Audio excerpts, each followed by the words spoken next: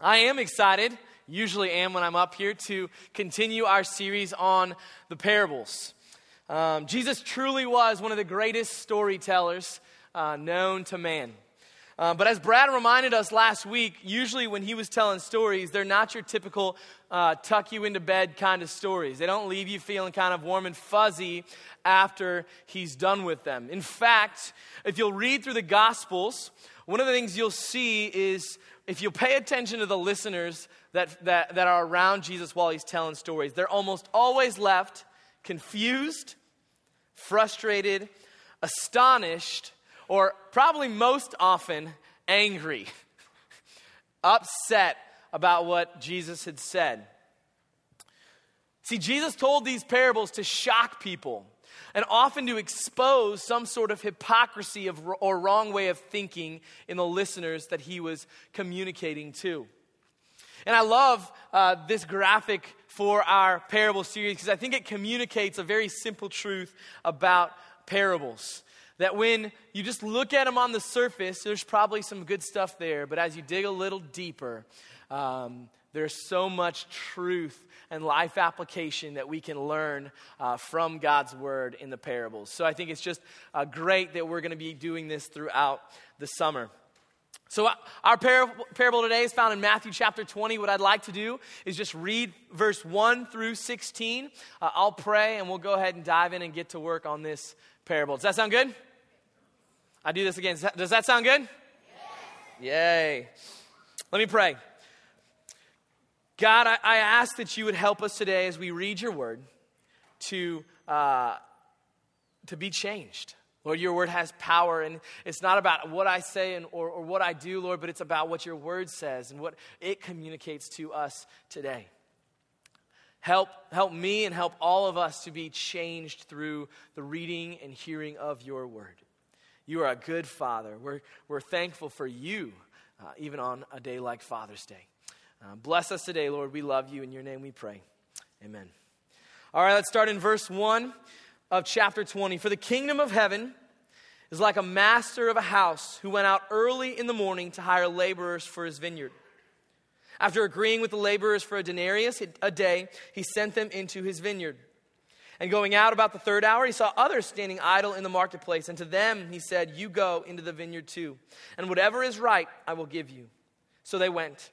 Going out again about the 6th hour and the 9th hour, he did the same. And about the 11th hour, he went out and found others standing. And he said to them, why do you stand here idle all day? And they said to him, because no one has hired us. Well, he said to them, you go into the vineyard too. And when evening came, the owner of the vineyard said to the foreman, call the laborers and pay them their wages, beginning with the last up to the first. And when those hired about the 11th hour came, each of them received a denarius. Now when those hired first came, they thought they would receive more, but each of them also received a denarius. And on receiving it, they grumbled at the master of the house, saying, these last worked only 1 hour, and you have made them equal to us who have borne the burden of the day and the scorching heat. But he replied to one of them, friend, I am doing you no wrong. Did you not agree with me for a denarius? Take what belongs to you and go. I choose to give to this last worker as I give to you. Am I not allowed to do what I choose with what belongs to me? Or do you begrudge my generosity? So the last will be first, and the first will be last. Jesus' listeners would be very familiar with the context of this parable. Grapes were one of the primary crops, one of the primary sources of income in Israel. You would have seen them throughout the countryside, particularly on the hilly, kind of sloped parts of the countryside. And it was very common, particularly during harvest, but there might be some other times as well, but the peak seasons of work for the owners of these vineyards to need extra help. So they totally understand what's going on in this parable. There was usually a marketplace that was the center of village life where the owners would go and they could hire day laborers to come and work. And There's some debate over this idea of denarius, really how much it was. Most people agree it was about a day's needs. So it was usually what a person for a family needed. But some people actually say it was more than that and was what was given to pay as soldiers. There's a little bit of debate, but at the end of the day, it is at least the day's wages for what is needed. So they'd be very, very familiar with the context of this, the workings of this, but nothing about their culture could prepare them for how this parable actually ended. Nothing could have gotten them ready to hear that the person who came and worked only 1 hour in the vineyard was paid the same as those who worked there all day. Quite simply, that was not fair. Any dads ever heard that one before? Perfect on Father's Day. That's not fair. This was not how things were supposed to work. If you could put yourself just in this parable for a moment, I think that's one of the best things we can do is, where do I fit into this? Let's put yourself in there as one of the laborers who's been there all day. You've worked and sweated and just poured yourself into this work. And then as the pay comes, you watch the person who's been there an hour and you get a denarius. They get a denarius. They get a full day's wage. That's what you agreed to. I know what my mind would be doing. I'm doing math in that moment. 12 days' wages are coming my way. Normal workday was 12 hours. So they had been there most likely 12 times what this other person had been doing. I mean, I'm thinking I'm making bank. That's what I'm thinking. But only to kind of have the bait and switch pulled on me where I receive the very same that all the rest of the employees or of the day laborers were paid. That's not fair. So what are we supposed to learn from Matthew chapter 20, from this parable? What are we supposed to understand? Well, one of the things I want to make sure we address is it doesn't really tell us who the listeners are. Most people would agree that he's probably talking to his disciples. After the parable of the rich young ruler, kind of continuing to communicate some things to his disciples, but it doesn't really say. But what do we think today the Lord would have us learn? I can promise you Jesus was not prescribing a new economic system. This is not about economics, that everybody should be paid the same no matter what kind of work they do. That's not what Jesus is saying. In fact, he said, for the kingdom of heaven is like. So it's not about this world. This is all about kingdom economics. How things work in the spiritual realm. The key to this parable, though, is actually found in the last verse of our text and actually the verse that directly precedes our text. Let's look at that together. Let's start in 19, verse 30. But many who are first will be last, and the last first. And then in verse 16 of 20, so the last will be first, and the first last. This is no coincidence that these two verses sandwich our parable. No coincidence whatsoever. So what does this mean? What is the point of this text? Once again, I do have to make sure I tell you first what this little proverbial saying means. And it's important that we know what it doesn't mean first. We've seen these things. If you read through the Gospels, we see these kinds of phrases multiple times. This is not the same one that we would see in Mark chapter 9 and Mark chapter 10. I'll read the one that comes in 9:35. It says, if anyone desires to be first, he shall be last of all and servant of all. Mark 10 reads very similarly and communicates the same thing. These two verses are all about humility and sacrifice and service. But that's not what our text today is actually about. They read similarly, but they are not the same. In Mark 9 and Mark 10, it's a command. Be humble. Serve. If you want to be counted as first, you must make yourself least. But in Matthew 19 and 20, what we come upon is a statement of truth. It's not a go and do this. It's simply the first will be last, the last will be first. So what is it actually saying? Well, I think Matthew 19 and 20 are communicating specifically equality. Equality. Specifically, the kind of equality that is found at the foot of the cross. That all believers experience equal amounts of saving grace through Christ. So when you talk about the first becoming last and the last becoming first, think about a race. It's like they're all finishing together. It's not about exchanging first place for last or last for first, but about everyone receiving the beautiful grace of God in salvation. See, in this parable, the main character of this story is not the laborers. The main character is the owner. It's not about these laborers, although they get a lot of the text. It's all about the owner and what he does. This is God, extending his grace to sinners like us. This is a picture that shows us no matter where we come from, no matter what kinds of gifts or talents we have, or what we bring to the table in this life, God's saving grace was equally and lavishly extended to all Christians.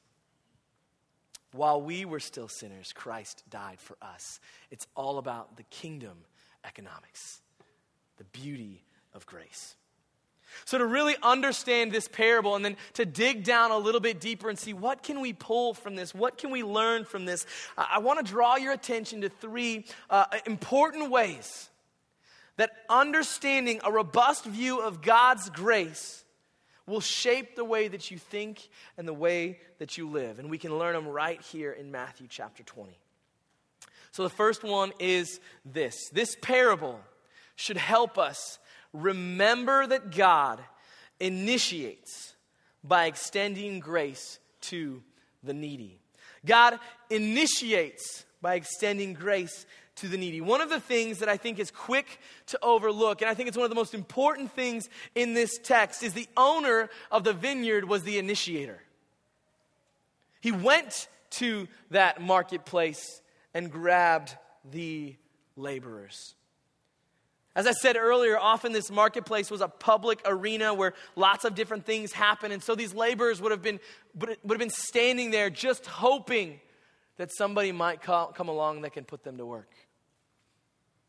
And the owner went there and brought them into his vineyard. He said, "Come, and I will pay you. I will give you this." I think it's interesting if you read through this text here that not only did he go out early in the morning at the beginning, but he went back 4 more times. 4 more times. And it doesn't say, well, he had so much work to do, he needed to find more people. It's almost by the end like he walks through the marketplace and again is like, there's more people here. There's still people here. And he keeps inviting them into the vineyard.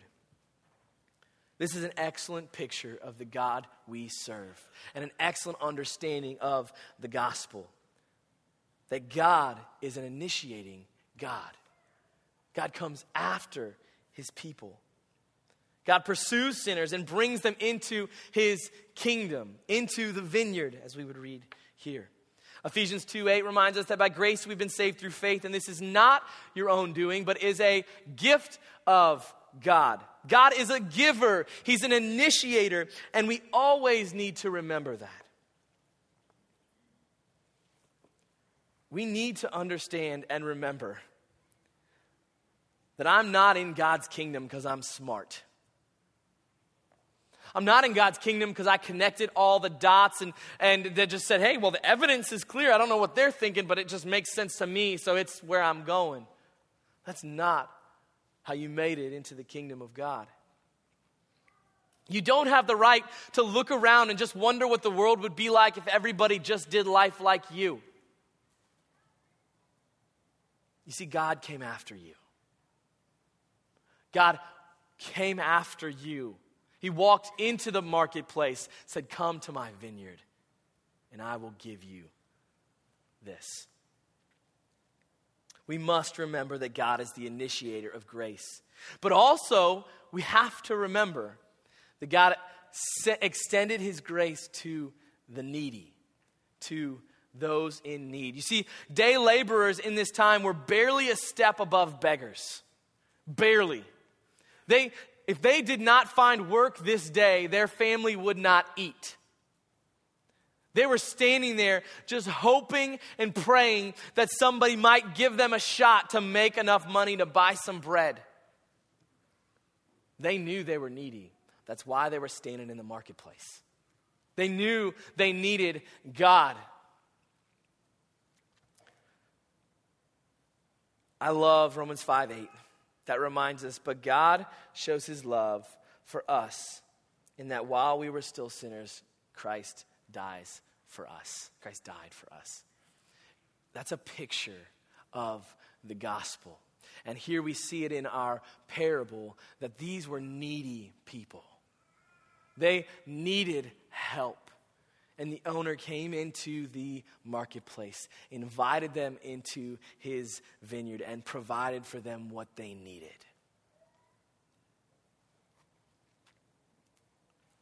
We must wake up every day remembering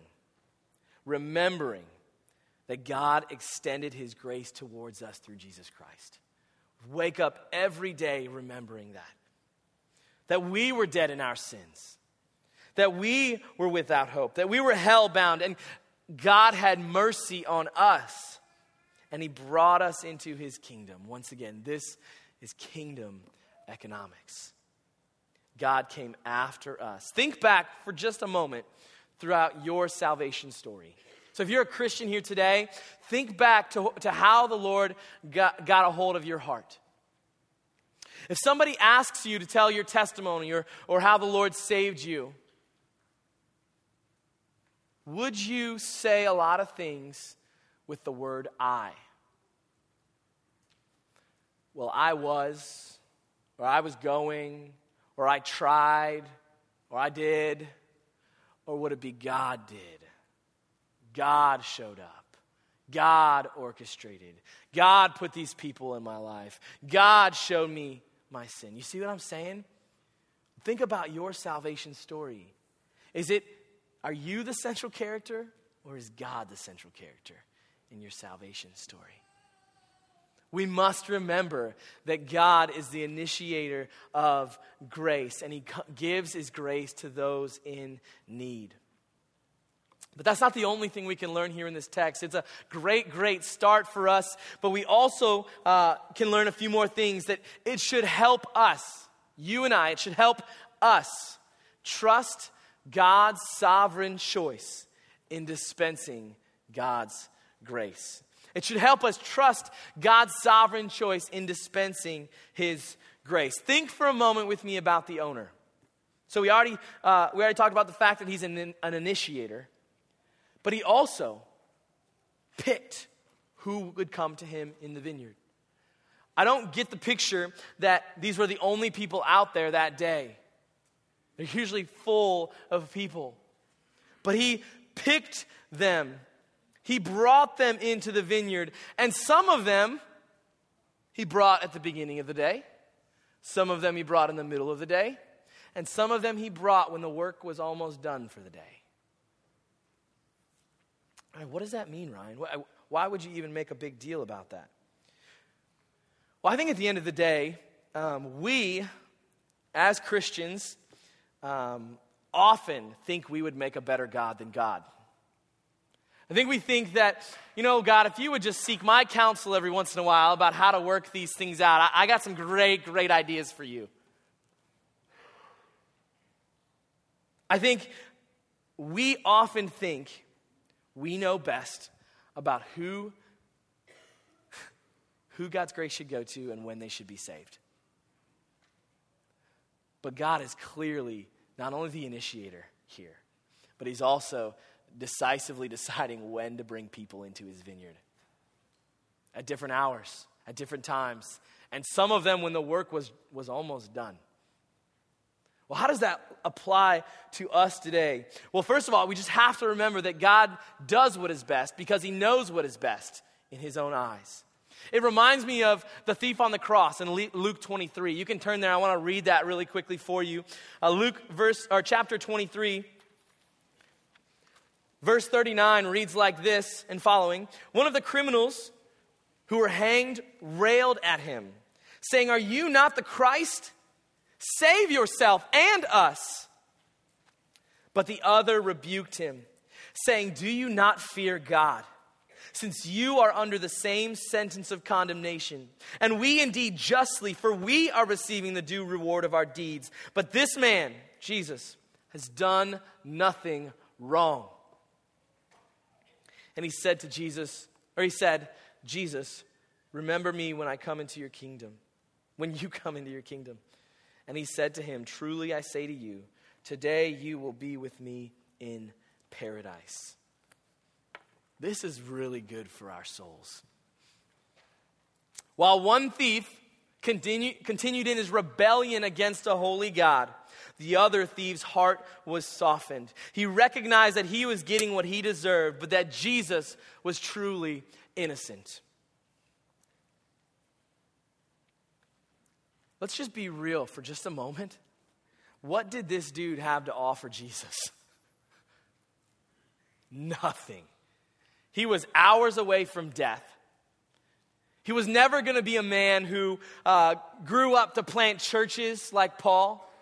He was never going to be a man who would pray day in and day out for the hearts of the lost. He was never going to be a man who would work a great job, make millions of dollars, and give it to the poor and fund missions efforts. That was not his role.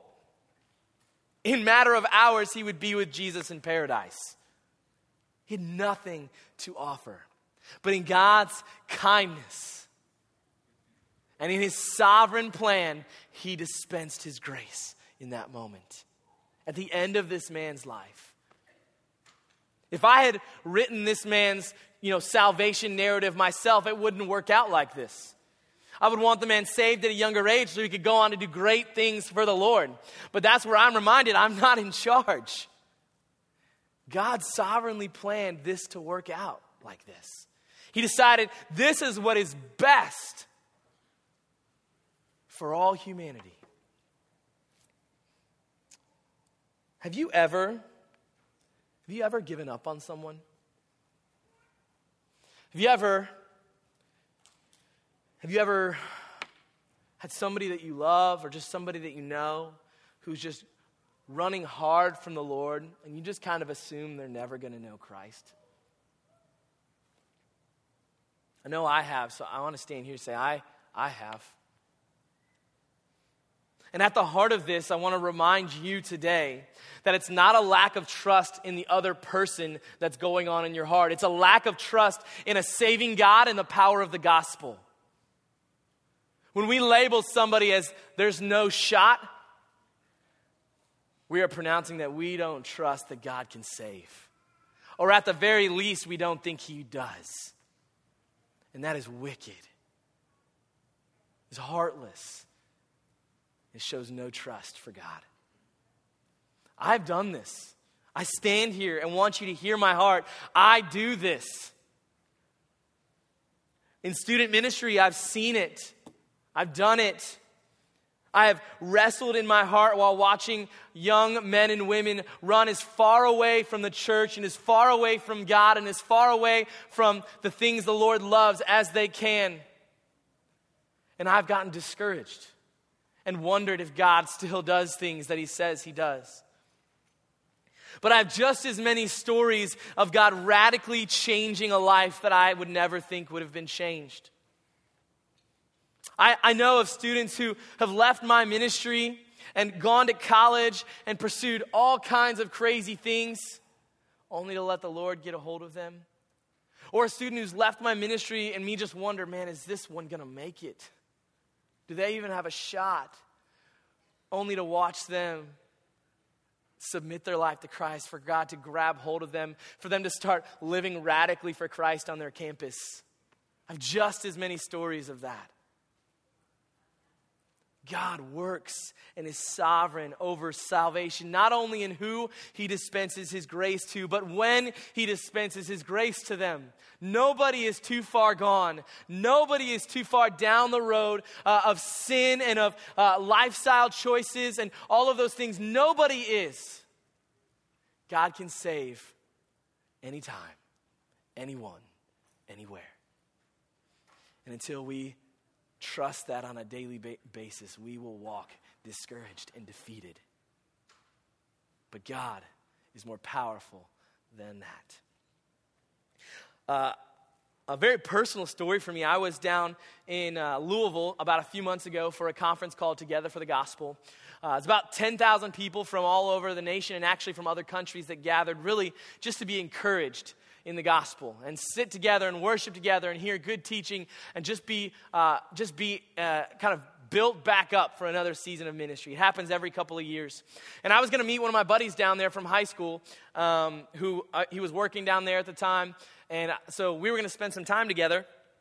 And one of the times we were talking, he said, hey, so-and-so is here at the conference. And this was a friend from high school that we both went to the same high school. Now, we don't normally just run into people from my high school. We went to high school in Germany. So it's not like you're walking down the street, sitting down on, barley corns and be like, hey, what's up? We went to Simon Kenton or we went to Ryle together. No, when you run into people, you're like, oh my gosh. And so my buddy said, hey, I ran into this person. And so my first inclination was, really? Here? Because I remember this guy in high school. This is not where he ends up. I remember this guy was a punk in high school. I lived in fear of him for a little while in high school. And so, not only that, he was working for a seminary while he was there. So then I'm like, okay, we got to figure out what's going on. So we made some time. We went over to the table that he was working. Man, I got the biggest hug from this guy. He would have never hugged me in his lifetime. Biggest hug. We just asked him, can you tell us your story? Because I looked at him and said, man, you were a punk in high school. I told him to his face. And he said, yes, I was. And so we talked for a little bit, and just short 15 minutes, got to hear what God had done in this man's life. He had headed off to college. He had pursued the party scene, drinking, girls, just kept going after it, never found what he was looking for, but couldn't figure out what else to do. And then he got in a really serious car accident where he probably should have died, but he walked away almost unscathed. And it shook him to his core. It didn't, Jesus didn't show up in like a picture in the clouds and he just trusted Christ there. That's not what happened. But he was just shaken up. And then over time, the Lord started to grab a hold of his heart, showed him his sin, showed him his need for a Savior. He repented and trusted in Christ. And now we're a few years down the road. He's working for a seminary, hoping to do full-time ministry. But it's also real in his life. He lives in an area where there's a mosque. And he grew up as a missionary kid, ministering with his family to Muslims. So he's building relationships with these Muslims at this mosque to share the gospel with them. That is not the dude I knew in high school. He was one of those I would have written off. But God didn't write him off. God is the initiator of grace. He's also sovereignly ruling and reigning over grace. And he also is deciding not just to whom it goes, but when it goes. He's another one of those, if I could rewrite that salvation story, I would have much rather have him been much nicer in high school. I would much rather have gotten saved, at a young age, show up on the scene at our high school and in my dorm and just be one of those godly men that I wanted to be like and that wasn't, troublemaker and didn't make life hard on everybody else, but that was not his narrative. And there's a reason God didn't put Ryan in charge. I don't know everything, and I can guarantee you I'd figure out how to screw it up. It was just such a good moment for me to look this man in the eyes and see God work. God is in charge of these things. So as we read through this parable, we see this owner who is going after people. He's bringing them into the vineyard. They were desperate and needy, and he's inviting them to come and be a part of the vineyard, to come into the kingdom of God. I'm reminded of Romans 9:15, which tells us that God will have mercy on whom he will have mercy, and he will have compassion on whom he will have compassion. God rules and reigns over all these things. We see something similar in Matthew 20, verse 15. This is one of my favorite lines in the entire parable, where it says this: "Am I not allowed to do what I choose with what belongs to me?" So good. Just as the owner can do whatever he wants with his own finances, so God gets to freely dispense grace as he determines, because grace belongs to him.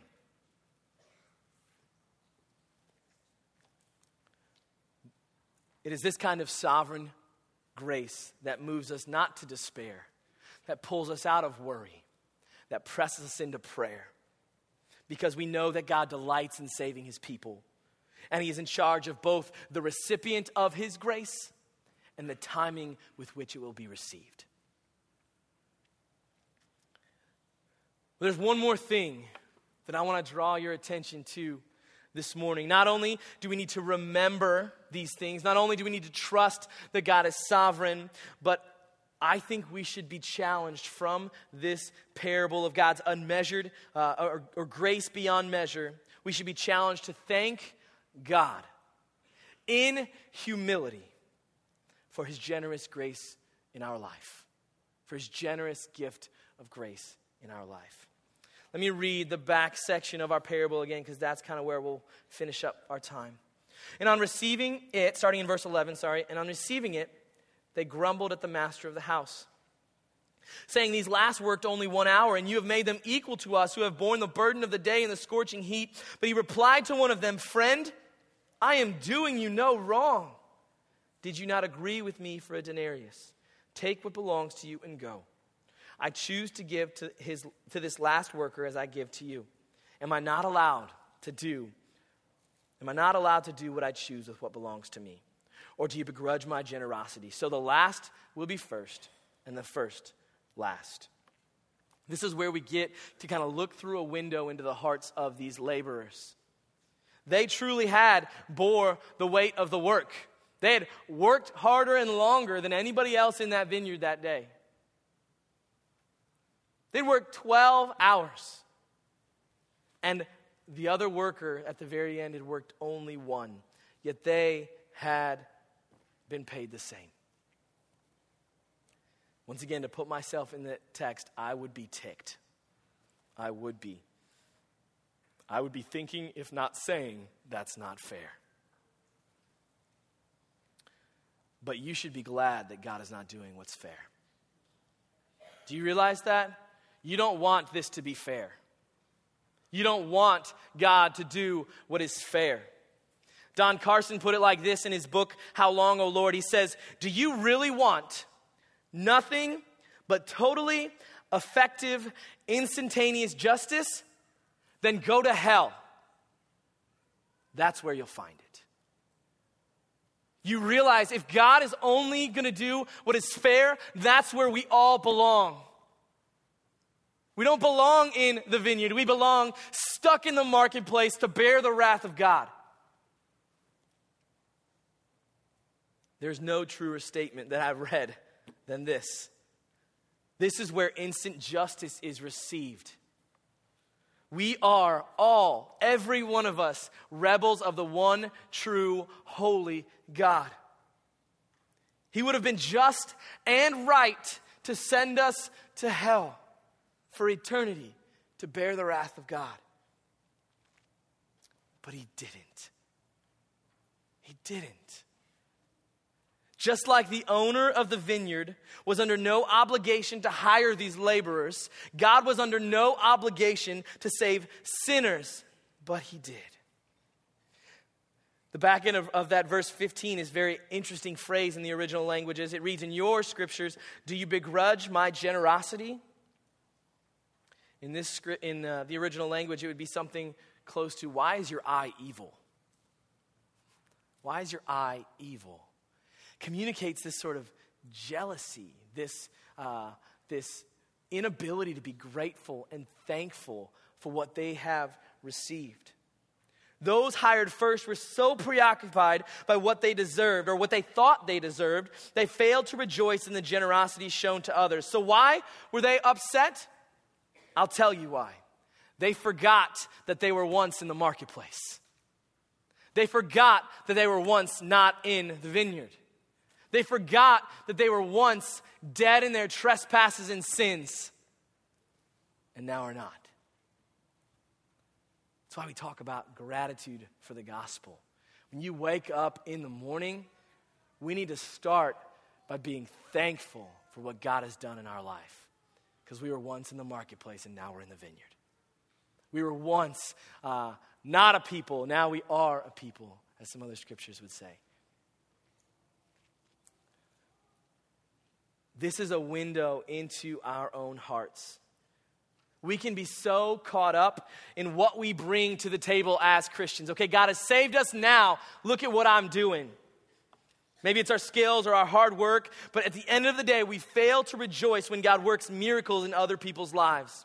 We forget that God's saving grace is equal in measure to all believers. One of the reasons I think that this is communicated to the disciples, kind of following the parable of the rich young ruler, was kind of how they handled this idea of salvation there. And if you read through the Gospels, you run into so many times where the disciples are power hungry. They're wanting to kind of supersede one another, and they want to know who's going to sit next to Jesus. And even right after this, one of their moms is going to ask, "Hey, can you give my kids a special place with you?" There's this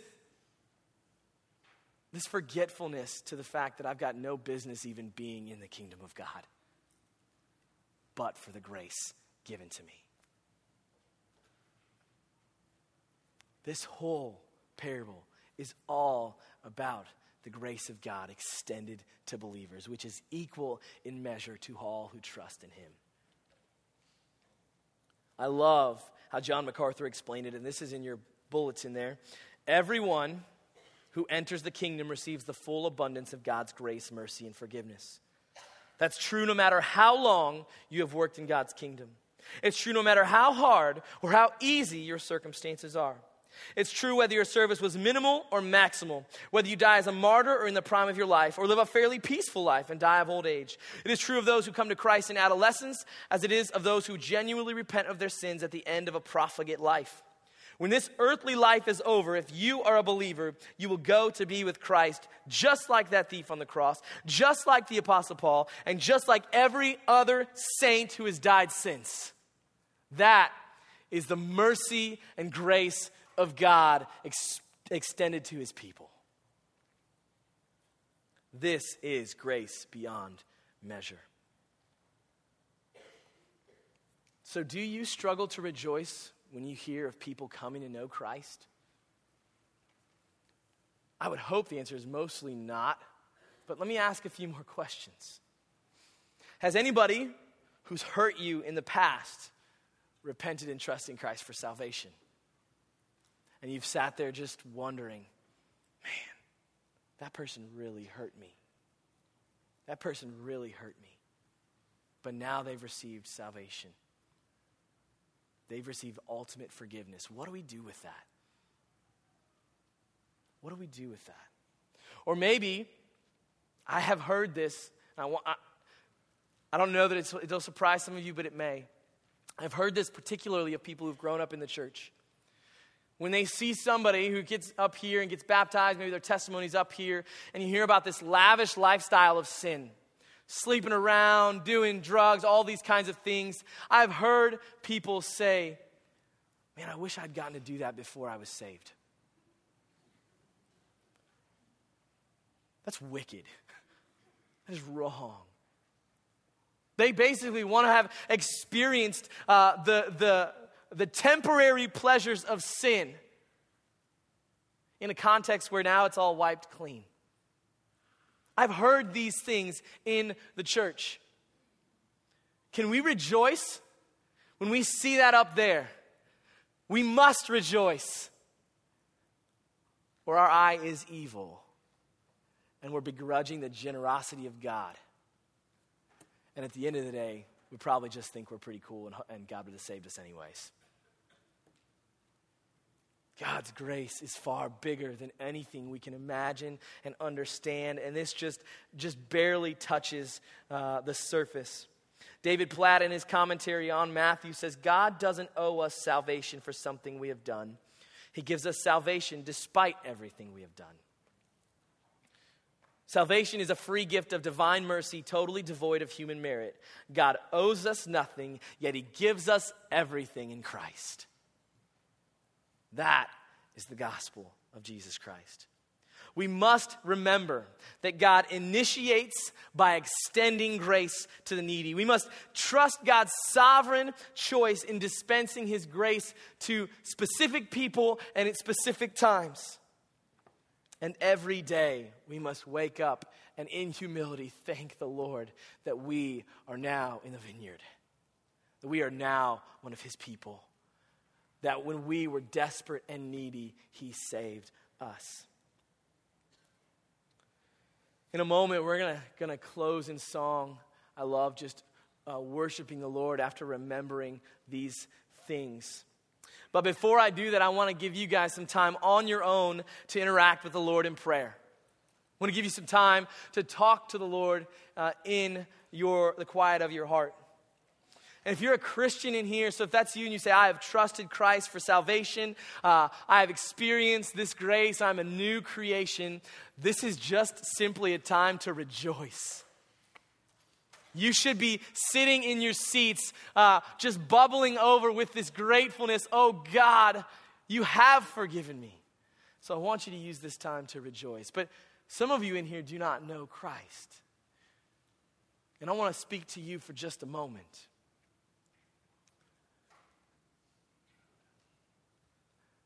This is reality that we live in. If you will look around at the world, you cannot miss the brokenness in our world.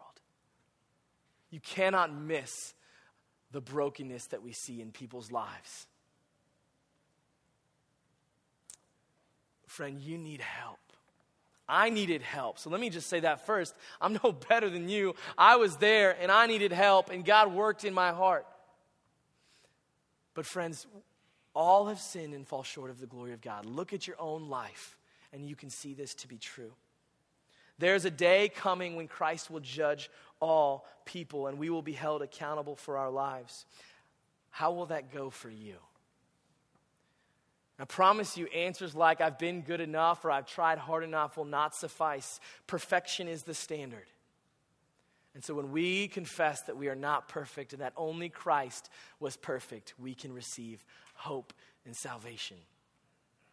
So I want to give you some time to just be quiet and think about that. And maybe you leave here and have a conversation with somebody you came with. Maybe you just have some questions. I just want you to know that Christ would say to you, come all who are weary and heavy laden, and I would give you rest. You can find grace today.